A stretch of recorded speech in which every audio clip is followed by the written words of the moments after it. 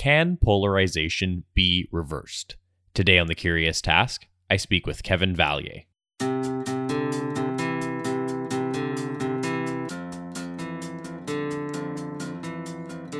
Welcome to The Curious Task from the Institute for Liberal Studies, where we explore economics, politics, philosophy, and other ideas from a classical liberal perspective. I'm Alex Aragona, your host, and today I'm speaking with Kevin Vallier.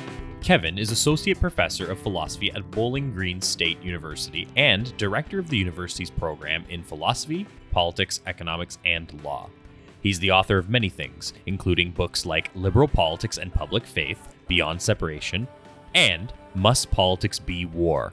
Restoring Our Trust in the Open Society. The latter informed the first episode Kevin and I recorded together. His newest book, Trust in a Polarized Age, offers a timely exploration of how we got where we are today with polarized politics and what we can do now to increase trust and reduce polarization. It just came out on November 10th, and I encourage you to check it out.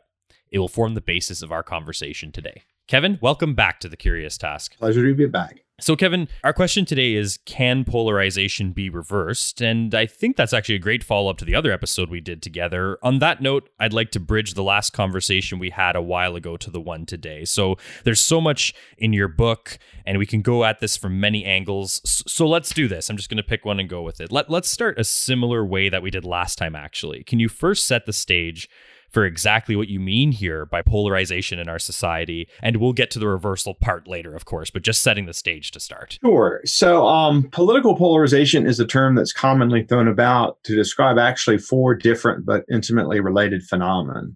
First, there's issue-based polarization, which is the one most people think of, which is that we come to disagree more about issues and we fall into kind of distinct camps of having certain kinds of political or policy views. But there's also affective polarization, that is polarization by affect or emotional state. And there's actually more of that than there is issue-based polarization in terms of people just disliking people on the other side, just having negative feelings about them, being angry with them, hating them.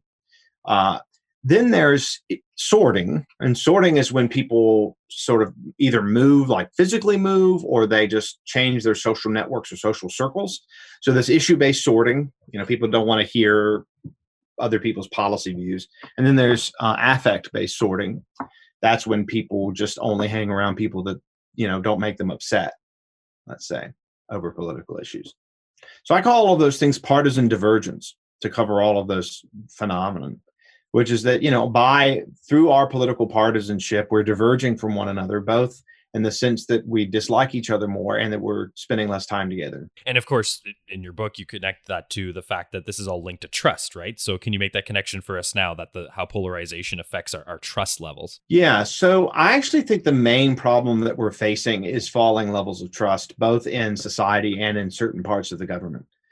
Polarization in itself, the issue-based polarization or issue-based sorting, those aren't problems in themselves. I mean, if we come to disagree more, or to disagree in, distinct groups, that's not a disaster, right? If we trust each other, we can probably find some way to resolve our disputes or to decentralize our disputes and solve them. The polarization on the issue-based level really is only a problem when trust is low, because you think that your opponents have the views they have because they're bad people. So the affect-based polarization kind of, I think, pollutes the issue-based polarization when you don't trust other people, because you're already primed to respond negatively to them. As far as effective polarization and sorting goes, the interesting thing here is that there seems to be some quite intimate connection between trust and effective polarization. It's weird to trust people you hate. So, the thought is that if you could find ways to increase trust, then you might be able to reduce effective polarization just directly. People are just going to be less angry and hateful of people that they can say, okay, they're pretty trustworthy. So the thought here is that trust is what makes issue-based polarization a problem. If we can raise trust, it won't be as much of a problem.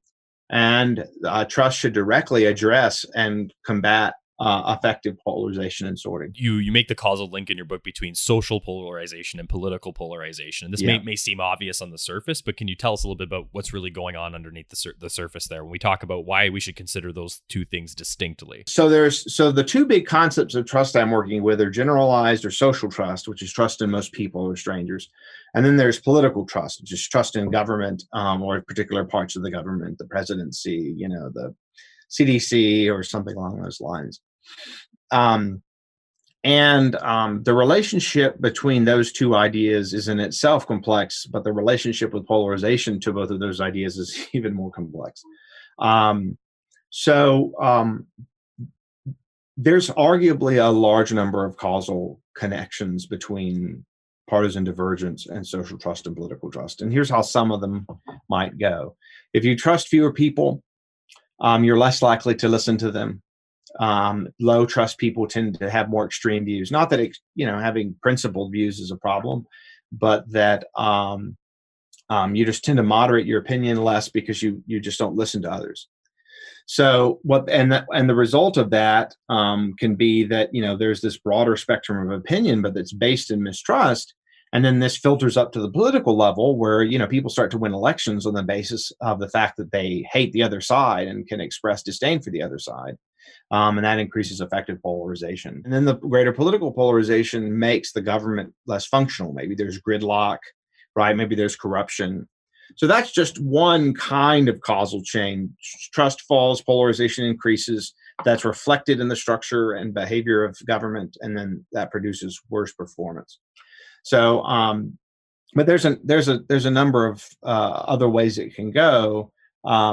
So, for instance, it might be the case that political trust, when it falls, encourages populist voting.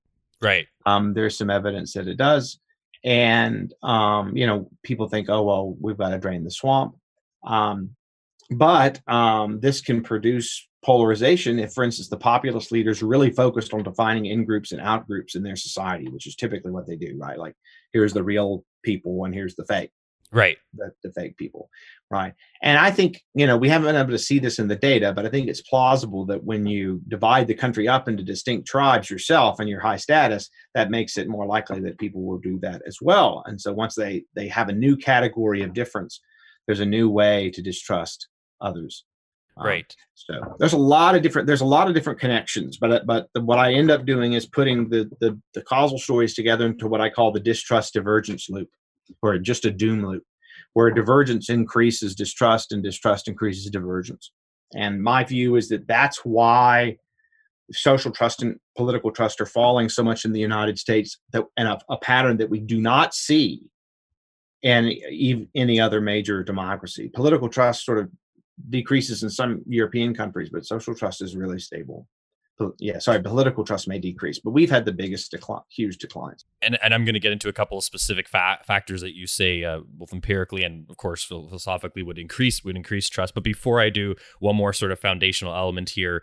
You make the point in your book, and you open up the discussion for the idea that we're trying to talk here about, at least in your mind, real trust on the one hand, but for the right reasons. Before we get into a couple of specific factors, can you get into that a little bit as well? Yeah. So imagine we had a propagandistic or a government, one that was just really, really interested in manipulating public opinion, and let's assume that it was effective at this as well. So it could convey to people that others are trustworthy when they're not. And so it could create trust based on bad or mistaken beliefs and through manipulation and control. Trust would go up, but we don't want to get it that way. What we want is for trust, first of all, to be rational in the sense that it's based on others' actual trustworthiness, right? So we don't want it to be attuned to the truth about others' trustworthiness. And that means that, we have to say a little bit more about what trustworthiness involves. So in this case, in my understanding, trustworthiness is a disposition to follow certain kinds of common sense moral rules and to follow the rules of your particular institution if you're embedded in one, the ones that seem appropriate for that institution. So essentially what we're doing when we're saying others are trustworthy is we're not just saying we can rely on them, we're saying that they are acting on moral considerations, that they're engaged in moral behavior. So trust for the right reasons means that we trust people because they're trustworthy, and they're trustworthy because we think that they, are in some sense moral and decent. Those are the kinds of reasons that we want to trust, and that's what trust for the right reasons comes to. So it's non-manipulative, open, rational, evidence-based trust. Right. So as we go through our conversation here, me and the listeners will keep in mind that anytime we talk about something that'll increase trust, let's say in your book, you talk about, yes, it's increasing trust, but indeed for the right reasons is the idea. That's right. And that's what's key, because I argue, in many of the chapters that an institution will create trust, just empirically speaking. And then I give the moral or philosophical argument that will also create it for the right reasons. And that ends up being important, because you don't want to just create trust. And before I jump right into a couple of factors I'd like you to talk about, those listening might be curious to know, as you, of course, you do get into this in your book, but how exactly can one get an idea of what's going on with trust empirically and really understand what causes what? So how did you go about understanding the real life cause and effects of trust in your book? And of course, we encourage people to go check out the book and get into the details, but for your sake here, just at a high level, how did you structure your understanding of all this? So there's two big empirical literatures on trust. There's the first in economics, which is the smaller one, where people play what are called trust games in the lab. And trust games are something like sequential prisoner's dilemma. Basically, I have a pot of money. I can share it, with somebody else.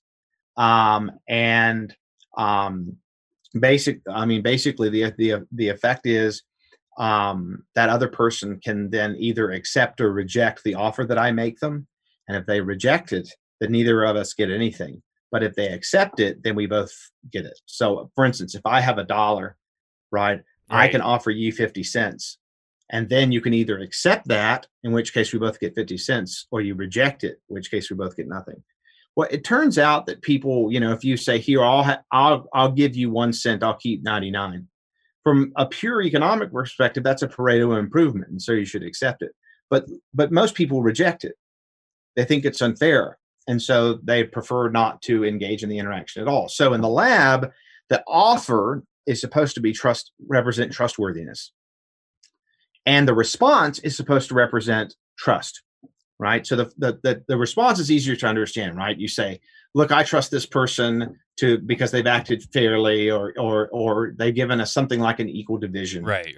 And then the trustworthiness is, right, the judgment that the other person's acting from fairness or something like those lines. Tons and tons of experiments on the trust game looking at different factors that affect it. The bigger literature in social trust is survey data. The survey data are from a variety of different sources. There's the World Values Survey, there's a General Social Survey, there's American National Election Survey, but they also have barometers, large polls that are taken in regions all over the world, like the Afrobarometer, the Eurobarometer. And they all ask questions of one kind or another about whether most people can be trusted in your society, or whether you can never be too careful in trusting people, or if you leave a wallet in a public place, how likely is it that someone will return it to you? And then they collect the data and do, a whole host of different kinds of comparisons. So the difficulty with these two data sources is whether they tell the same story. And at low stakes, they don't tell the same story. Low stakes in the trust game, that is, when the amount of money is very small. But there is evidence that as you raise the stakes, the two literatures start to converge, right? So, if you're splitting $1 in a trust game, then the way people answer in survey data and the way they behave in the lab are different. But, the idea is when you start to get higher stakes, the two converge. However, there's still a debate about which we should prioritize. And of course, the economists say the lab and the political scientists say the world. And I'm one of those who understands the worries about the laboratory settings, where I think the people, when they're embedded in their culture, are more likely to give the indicative responses. And I also think the trust because the trust game situations are pretty artificial, and you're not engaged with strangers according to all the cues that you would normally have, like if it's anonymous.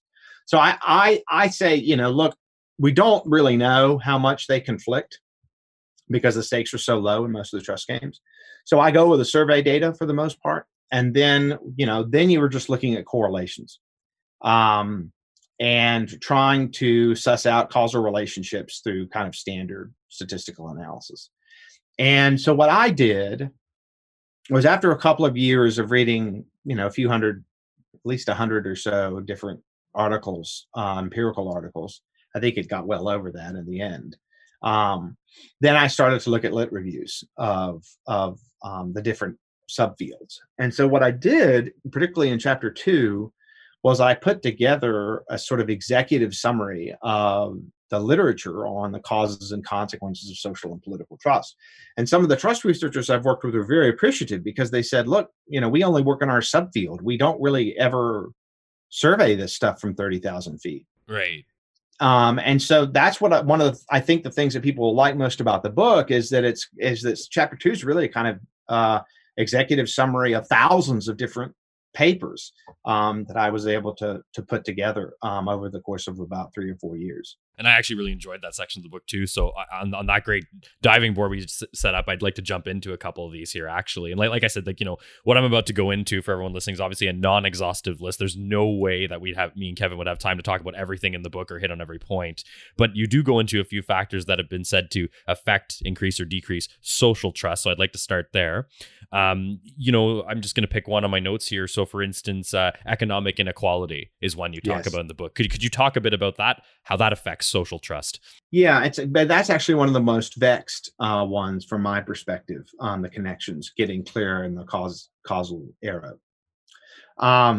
Most trust researchers think that societies with less in economic inequality are more socially trusting, and are more socially trusting for that reason. That seeing economic inequality makes people distrust others because they think the system is unfair, or they think that equality is like in itself a sign of unfairness, or that it's a sign of, some other kind of corruption or something along those. Most trust researchers think this, but the researchers I've worked with have a really compelling argument that either all or nearly all of the causation runs in the other direction. And here's the basic mechanism. When a society is more socially trusting, they mind redistribution less.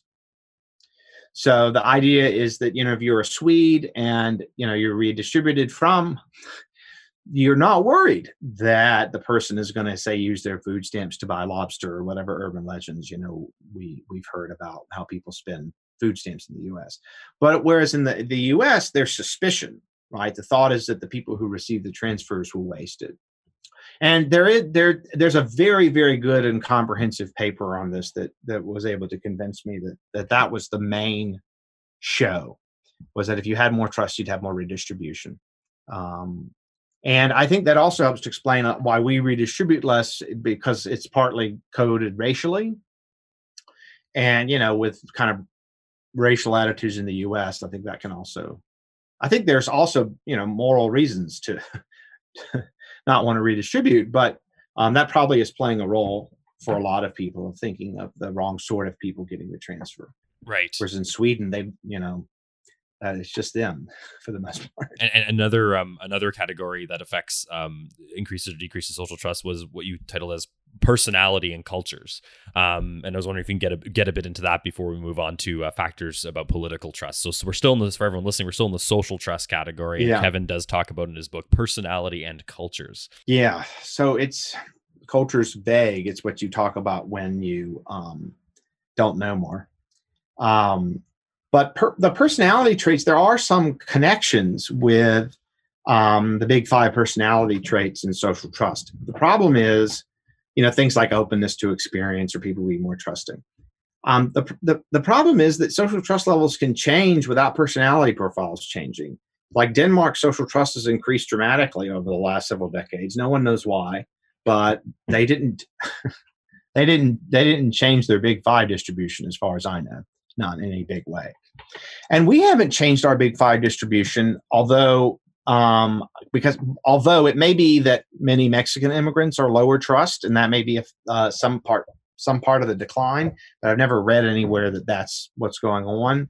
And I don't even know Mexican American trust levels right off, because the survey data usually isn't broken down by race.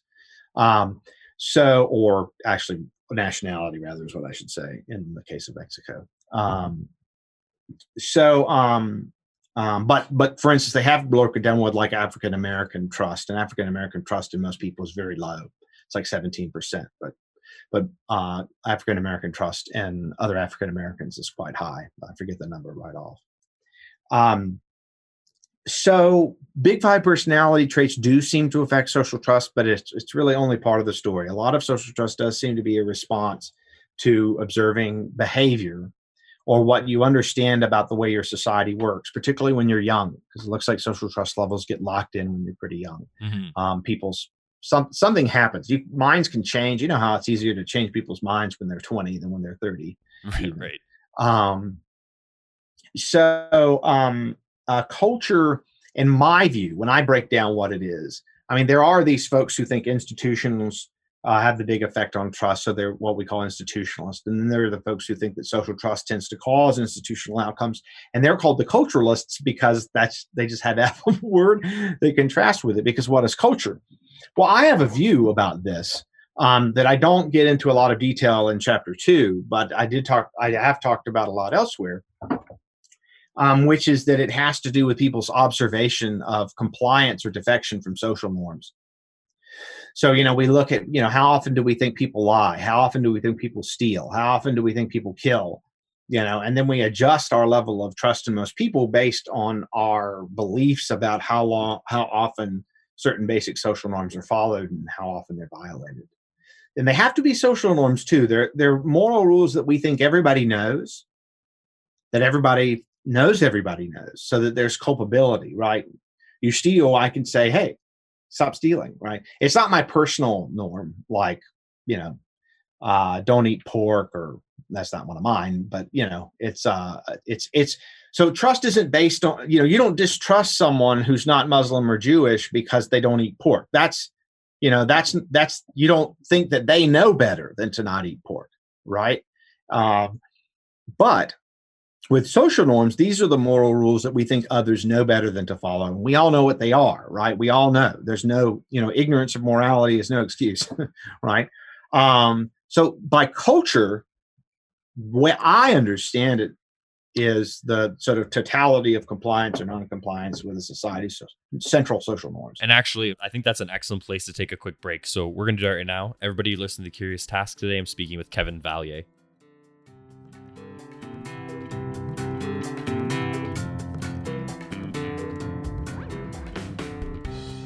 The Curious Task is a podcast from the Institute for Liberal Studies.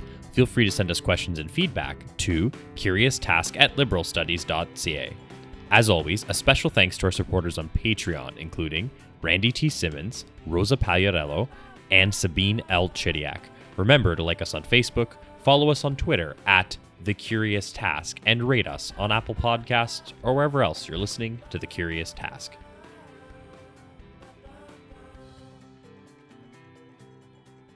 Welcome back, everyone. You're listening to The Curious Task. I'm speaking with Kevin Vallier today. Kevin, before the break, I think we set a great foundation for our conversation, and we also got into factors that affect social trust. Before we move on to, as I teased at the very beginning of the episode, how we reverse some of the decreases in social and political trust, I want to talk about a few specific factors that do affect political trust before we move on, the counterpart to social trust. As I said before, there's so much in your book, and we can't talk about everything. Some highlights in your book include talking about personal economic improvement, corruption and inequality, that affect political trust, quality of governance, whether something's an authoritarian regime versus a democratic regime, media, education. There's so much. So I think I have a couple here that I can think of. So as far as political trust is concerned, let's talk about personal economic improvement. How does that category relate to our conversation about political trust? And I think that relates nicely to what we were talking about before in social trust as well. So there is a debate within the trust literature on trust in government, how much people care about performance, like the government having fair inputs, and then the government producing policies that people actually want. And then there's like the factors that policy has something to do with, like personal economic improvement. So, and particularly your subjective perception of it, not your actual not the actual change. So this is why politicians do well when they say, "Are you better off than when you were 4 years ago?" Because they're more likely to vote for somebody if they think they've sort of quote made it rain, right? Right. Now, I think part of this is that it's actually rather peculiar and not especially well grounded. I think that people expect their governments, morally speaking, to improve their economic position over time. The problem is they think they have the power to do that. And they're only partially correct about this. Governments can do a lot to make the economy work worse. But when it comes to making it work better, it's a lot more limited in what they can do. But the thought is that people trust government more when they feel that their economic standing is improving. And I think this is why trust in government was higher in the sort of immediate post-war decades than now, because economic growth rates and improvement have fallen. And of course, many millennials aren't seeing, economic improvement at all. And I'll do one more before I move us on to a couple of other things here. And again, I think it ties back to the social trust area. So in the political trust area, we talk about corruption and inequality. I guess that would seem sort of obvious on the surface, but there's a lot more going on underneath, right? I guess this is the idea that if people view political corruption causing and political inequality causing further corruption or further inequality, obviously this is going to decrease trust in our political institutions, I would think. No, I think that's right. I mean, the peculiar thing about it is that people start to care more about corruption and procedures as they get wealthier. So, you look at the Afrobarometer, it looks like what most Africans care about is their states keeping them secure from death, like conquest, invasion, or internal strife. Once that's secured, it's kind of like a Maslow's hierarchy of trust, trust sources, right? So once the state is secure, people feel it's secure, then they care about economic development if they're poor. And a lot of their political trust is based just on their economic performance, which is one reason that some people think that the Chinese say they trust their national government so much. Although there are a lot of trust researchers that think they're lying to pollsters.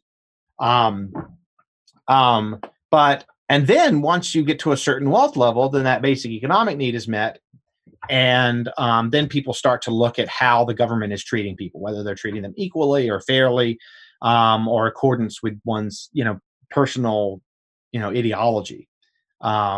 Because again, you're further up in the Maslow's hierarchy of needs, right? You've got the material needs met. So you start to move to evaluate the government based on post-material considerations, which is, in many cases, expectations rise and trust falls because people have expected their government to perform better.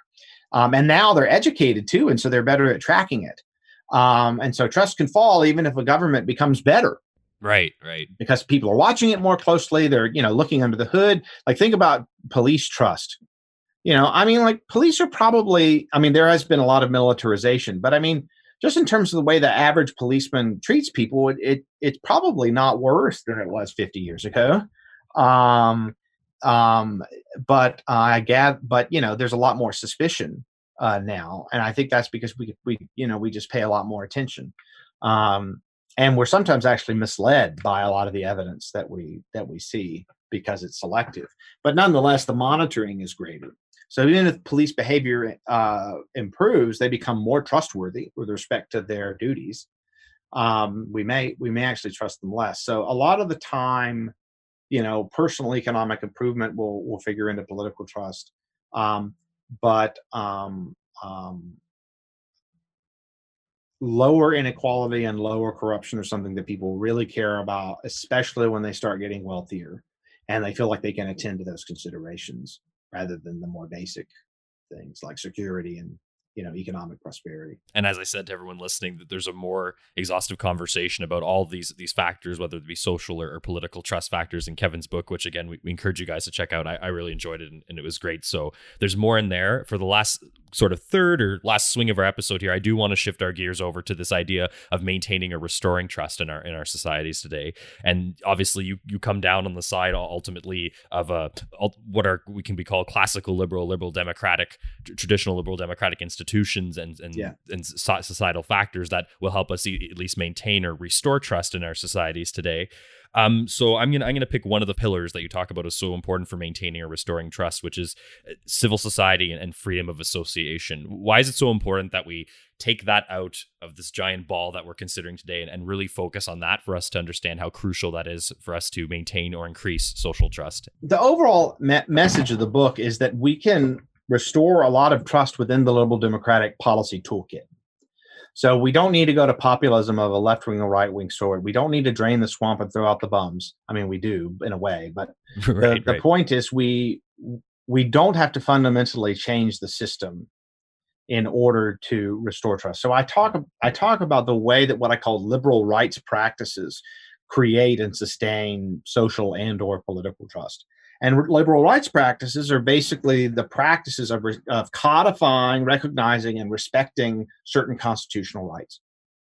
And those include, there are some where we couldn't find correlations. Freedom of speech, freedom of the press, freedom of religion did not show up in what we looked at initially. But that we only took a general look. But there didn't seem to be any correlation at all between, say, a country's level of free speech and its level of social or political trust. But there were 4 that showed up in the data that I thought I could talk about, and freedom of association was one of them. The hard question with freedom of association is, what kind of association do you have? Some are integrated associations in the sense that they they interact with civil society more broadly. So, you work in a soup kitchen and you interact with poor people, you interact with people of different race or a different religion, right?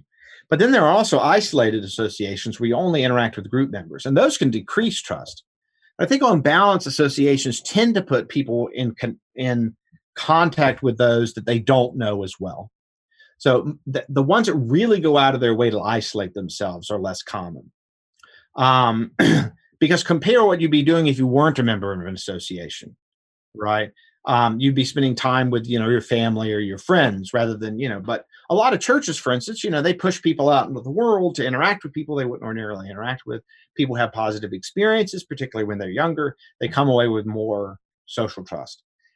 It's also the case that a lot of associations give people kind of practice in democratic politics, or will directly encourage people to be involved in democratic politics.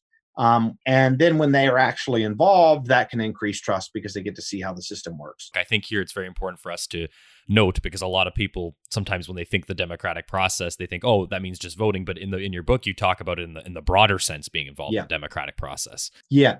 Being involved in elections. So, organize, not just casting the vote, but all the other things that go or figure into that, being able to encourage others to vote and that sort of.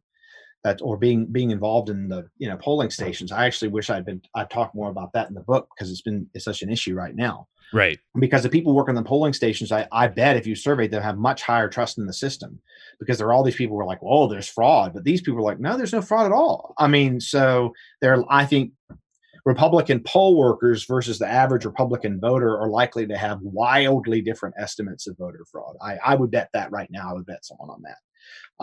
Maybe not wildly, but a lot of disagreement, which you're seeing in Georgia right now, for instance, where the Secretary of State is just digging in and saying, we did the right thing. So here's, as you're ultimately saying, here's a situation where actually getting out there and frankly associating with people, whether individually with a group or your group associating with other groups, that ultimately just brings you more, I guess, frankly, like local tacit knowledge, things like that enable you to see and interact with others and makes you more trusting ultimately of others. That's right. That's the idea. I mean, the problem with the freedom of association data is that it was taken for granted as decisive in the early 90s. So there was like, of course there's a trust association connection. And then a lot of people examined the earlier theories and just they were like, these are just totally false. They don't really show up in the data. But more recent stuff, that's more subtle, has, still suggest a smaller but nonetheless positive correlation. However, there's the confounding factor that high trusters are high joiners. So if you trust other people a lot, you're more likely to join an association. So that's part of the explanation of the correlation. Some people think it is entirely high trusters being high joiners. But my guess is when they start to break this down by age, it's going to be the case that if you just look at, say, 10 to 30-year-olds, right, Cub Scouts, right, yeah, that's what you're saying. That's going to have a real effect. Whereas if you're 60, you've had your life experience, you have your theory about how the world works, right? That's not going to affect your trust levels very much.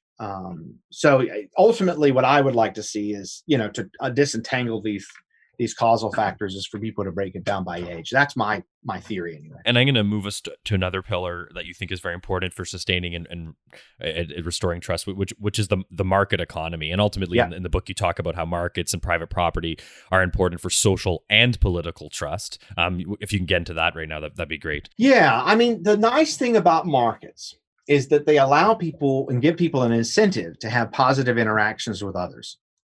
So we know that market-based societies are more trusting. And it is true that when people trust each other more, they exchange more. So trust does facilitate markets. And it's extremely important for that reason. I mean, it can affect the social trust levels, can create gargantuan differences in wealth between different societies, and they have. But there's also just the contact hypothesis, right? That if you're in a society where there's a lot of black markets and contracts are not well enforced and property titles are not well defined, then your economic transactions are probably not going to be trust building because people are going to defraud you and so on and so forth. But in market-based societies where legal property rights are well protected, tax rates may be high, but Sweden, you have high tax rates, but legal property rights are about better protected there than anywhere in the world, right? So if you need to make a market transaction, there's like zero chance that you're going to be defrauded, or cheated in some way, like basically nil, right? And so market transactions in those environments should build social trust. And I also think that markets build political trust, but with a different causal channel. It's because markets build economic growth and create wealth and prosperity. And so that is, a way that you get the direct causal connection. So the idea is I think that market interactions increase social trust, but social trust increases market participation and exchange, which more exchange means more growth, and more growth means more political trust. So that's another case where there's a series of causal links, positive causal links between different kinds of trust and participation and existence of markets. So far, we spent a lot of time talking about ways that effectively reference like a country or a society and how they trust each other internally. For example, the citizens of the US trusting each other in the market or having political trust. Do you have thoughts on the damaging effect of the different rhetorics and points of view or any of the things we've been seeing today on how those have been sowing the seeds for sort of, if you will, like a sort of international social or political distrust that we're seeing in some areas of society? Like, is that anything that you'd like to add on top of? I mean, the difficulty is that we don't know anywhere near as much because basically all the data is national. Right. And it's also the case that, you just don't interact with people from other countries all that much. I mean, some countries do, a lot of countries, there's just, the average American, the country's so big, they just don't interact with people in other countries, right? Crossing borders, right? So everyone they're looking at or judging either are parts of their society or aren't, in which case, they don't see them. So yeah, it's harder to say there. I mean, my inclination is to think that if trade internal to a country is trust building and positive, then trade between countries should be, and that positive interactions with immigrants should increase trust with immigrants, and negative rate interactions would decrease them. But given that I think the hostility to immigrants is not proportioned to immigrant behavior, that most interactions with immigrants are going to pleasantly surprise people, right? So, when they learn that not all some immigrants have been here for decades, and, when people actually start to learn, how difficult it is to become a citizen, then I think a lot of their attitudes would soften. But that's a guess. But it's based on other literature, but it's still a guess. It's a bit more practical than we sometimes get on the Curious Task in terms of the narrow political discussion or political scene today. But I think it's very, very timely. So, but Biden has been called the incoming president of the United States as we record this today. This is before the inauguration. We're recording this, but I think it's safe to say, as we've been talking, that trust in many areas of American society is extremely low for certain things. What politically speaking do you think whether it's Biden or any incoming leaders should be doing in the United States, both rhetorically and policy-wise, to sort of either sustain or repair some of the damage by whoever anyone thinks has created damage in the United States so far? So we need both policy and behavioral changes with regard to public corruption. The greatest damage that Trump has done is that he's violated all kinds of basic democratic norms, like don't put your family in positions of power where they have control over things, like Ivanka and Jared. Right. That's just nepotism. It's just totally corrupt, right? It's also the case that Trump didn't divest when he became president. He's never released his tax returns. So you don't know if he's engaged in, we know if he's engaged in shady dealings, but we would have even more decisive evidence, right? So there is this act that was passed by Congress last year called the For the People Act.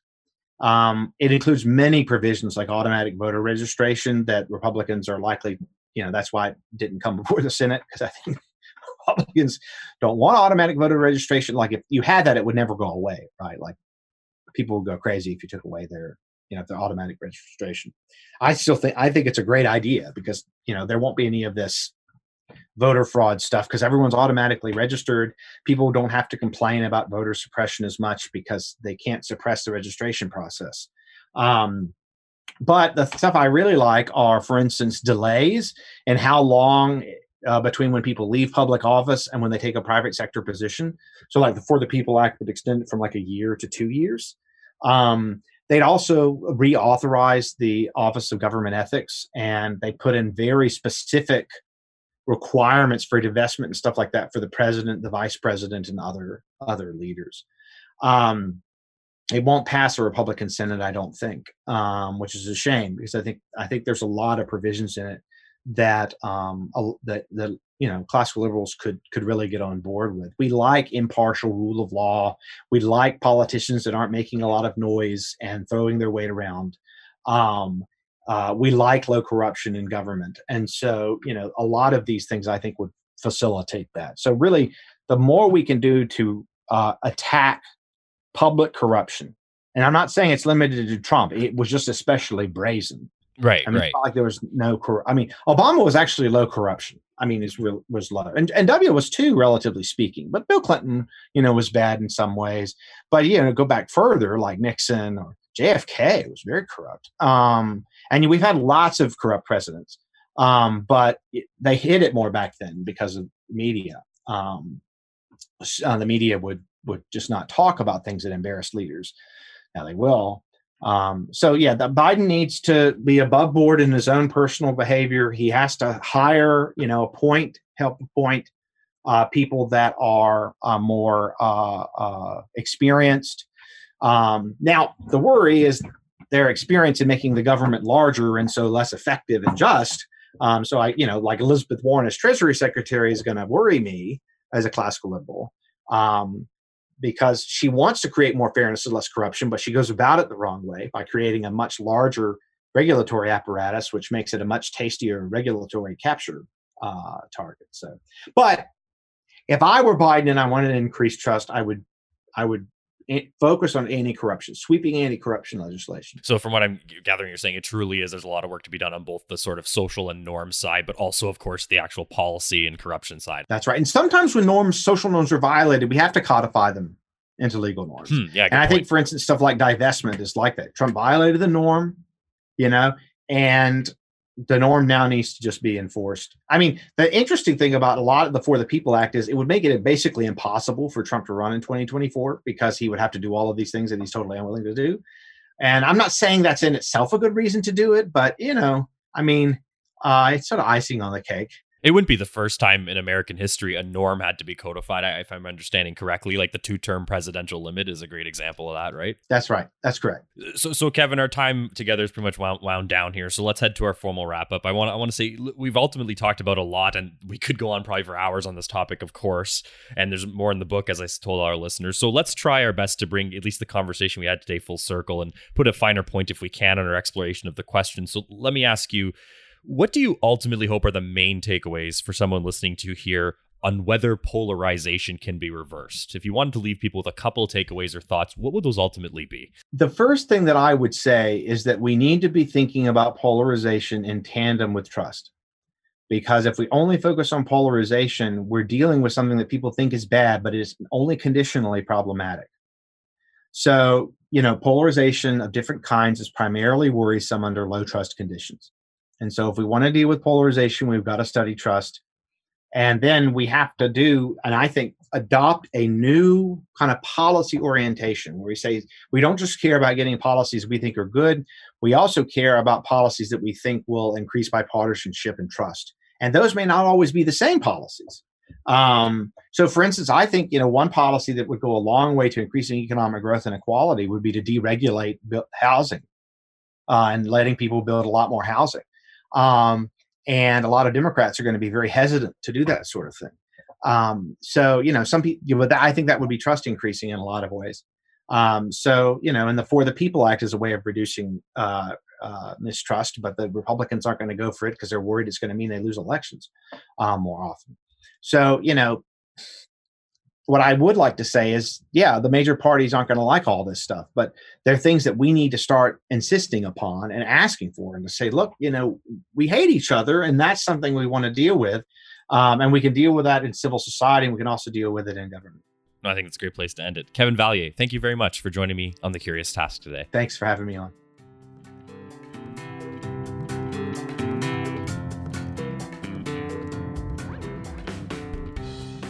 This episode of The Curious Task was produced by Alex Aragona and Sabine L. Chidiak. Our executive producer is Matt Buffton. The music you heard on today's episode was created by Lindy Voppenfjord. You should check out his other stuff online. The Curious Task exists today because of donations of time and money from those creating it and listeners like yourself. Check us out on Patreon and find out how you can support us and get access to exclusive offers. I'm Alex Aragona. Thank you very much for joining us on The Curious Task.